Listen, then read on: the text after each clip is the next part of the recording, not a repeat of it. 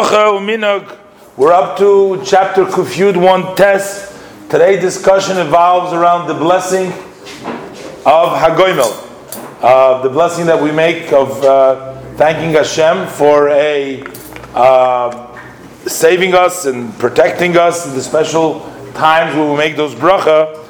And the Rebbe points out that for some reason there has been a tradition which he protests and he objects and he told people about it. And the Rebbe continues to say, and that seems to be that when people would make the bracha hagomel, that bracha thanking Hashem, the people would not respond amen after the bracha. They would just respond with the misha gemolcha toiv u'gemolcha kol toiv sela. That's the additional response. Now, I'm not sure why that minhag was, why it came about. Perhaps people thought that the misha gemolcha substitutes for the bracha amen. Perhaps maybe because there was extra to say, and they were anxious to say the other person the blessing misha gemolcha, so they didn't wait. And as soon as he said instead of sending amen, they right away said misha gemolcha.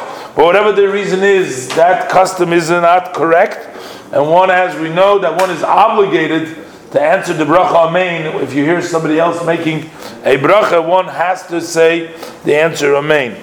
As far as what is the tradition with women in making the bracha of hagoymel by themselves in the situation that they need the bracha of hagoymel, so he brings down and he says that this has been a lengthy discussion in various different svarim. The Rebbe does not actually address specifically, but he does say there is a very surprising custom of the Svardim in London. He says here that they would make their own bracha, brought down to the Sefer Kesher Shem Tov, to Rav Ganin, and the Rebbe said that's a very surprising custom.